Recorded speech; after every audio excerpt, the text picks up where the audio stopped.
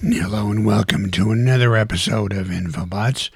This is episode number 89, and I'm your host, author Frederick Fishman, where today we are sponsored by me, and so for links to all my books, apparel, and gear, go to my main website at Infobots.com, spelled with 2 T's at the end.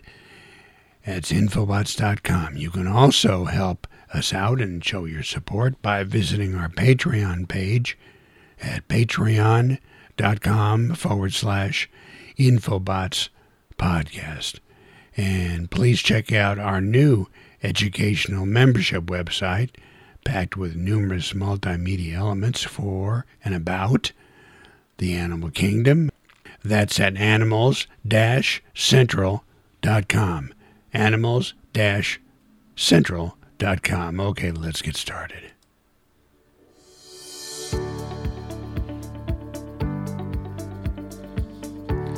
Have you ever heard of the word or the concept, the scientific concept called entropy? It was brought up by the late comedian George Carlin, and I thought I would just explore it for just a minute or two so maybe we can all get a handle on exactly what is entropy. And the world that we live in is subject to entropy. What this means is that a glass of water that crashes to the ground shatters. Grass can be continually cut, and we are in a constant fight against entropy or disorganization. In a world without entropy, the shattered glass would automatically reassemble itself and revert back to order. Technically, the definition of entropy, according to Oxford dictionaries, is a thermodynamic quantity representing the unavailability of a system's thermal energy for conversion into mechanical work, often interpreted as the degree of disorder randomness in the system. Did you get all that? I don't think so. The opposite of entropy is synergy, and that's the interaction or cooperation of two or more organizations. Basically, synergy is love represented by unity, and entropy is the main component of hate.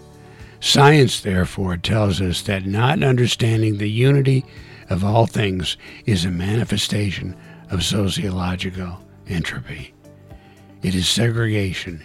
It is the arms race. Entropy is anything that keeps us divided.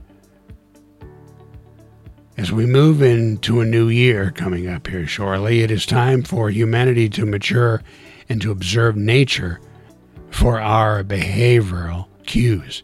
It is not possible for us to succeed if we choose an entropic path. It is only through understanding the healing power of synergy of love that humanity can succeed. Every group on the planet has something to offer, yet it is our personal boundaries resulting from our personal biases that keeps us from seeing obvious connectedness. The human family fits together like a large planetary puzzle in which each group contributes to something valuable. As long as we don't understand this, we continue our engagement with entropy or destruction, and consequently continue our development into chaos. So maybe that's a few words to live by there. And that is our discussion of entropy for today. Thank you for listening to another episode of the Infobots podcast. Please support our efforts to bring you a new Infobots by going to patreon.com/Infobots podcast. And also be sure to check out our new Animals membership website at animals-central.com. That's animals-central.com. Bye-bye.